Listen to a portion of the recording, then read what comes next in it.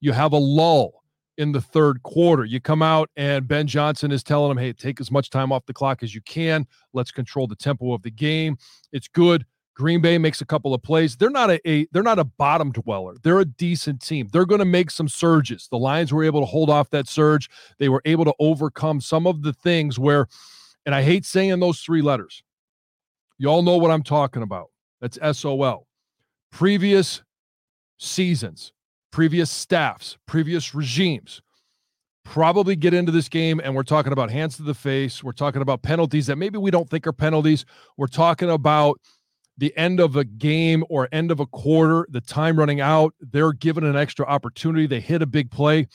Every single time the Lions responded, and they responded in a way that could put that SOL crap to bed.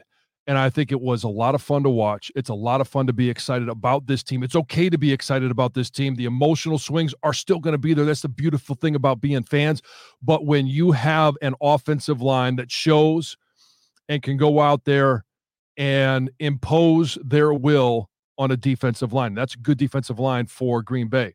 When you have a defensive line with Aleem McNeil making plays in the backfield, tackles for loss, sacks, Bugs. I think the leadership that he showed over the last 4 games, not being active for the first 2, coming out in the last 2, I think he's an unsung hero of this group.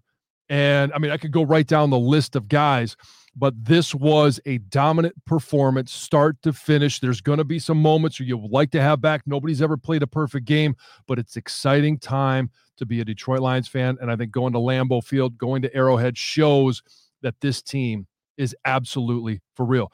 Make sure you join us early next week when TJ returns. We're going to talk more in depth about this game as well as Carolina coming to town. We know what they did on the ground last year. The way the defense is playing, I like the fact that, hey, there's probably going to be a rookie quarterback. We got to set the standard yet again, and Ford Field is going to absolutely be crazy. So join us next week. We continue to talk about the Detroit Lions, and for all your Lions information right here on Necessary Roughness.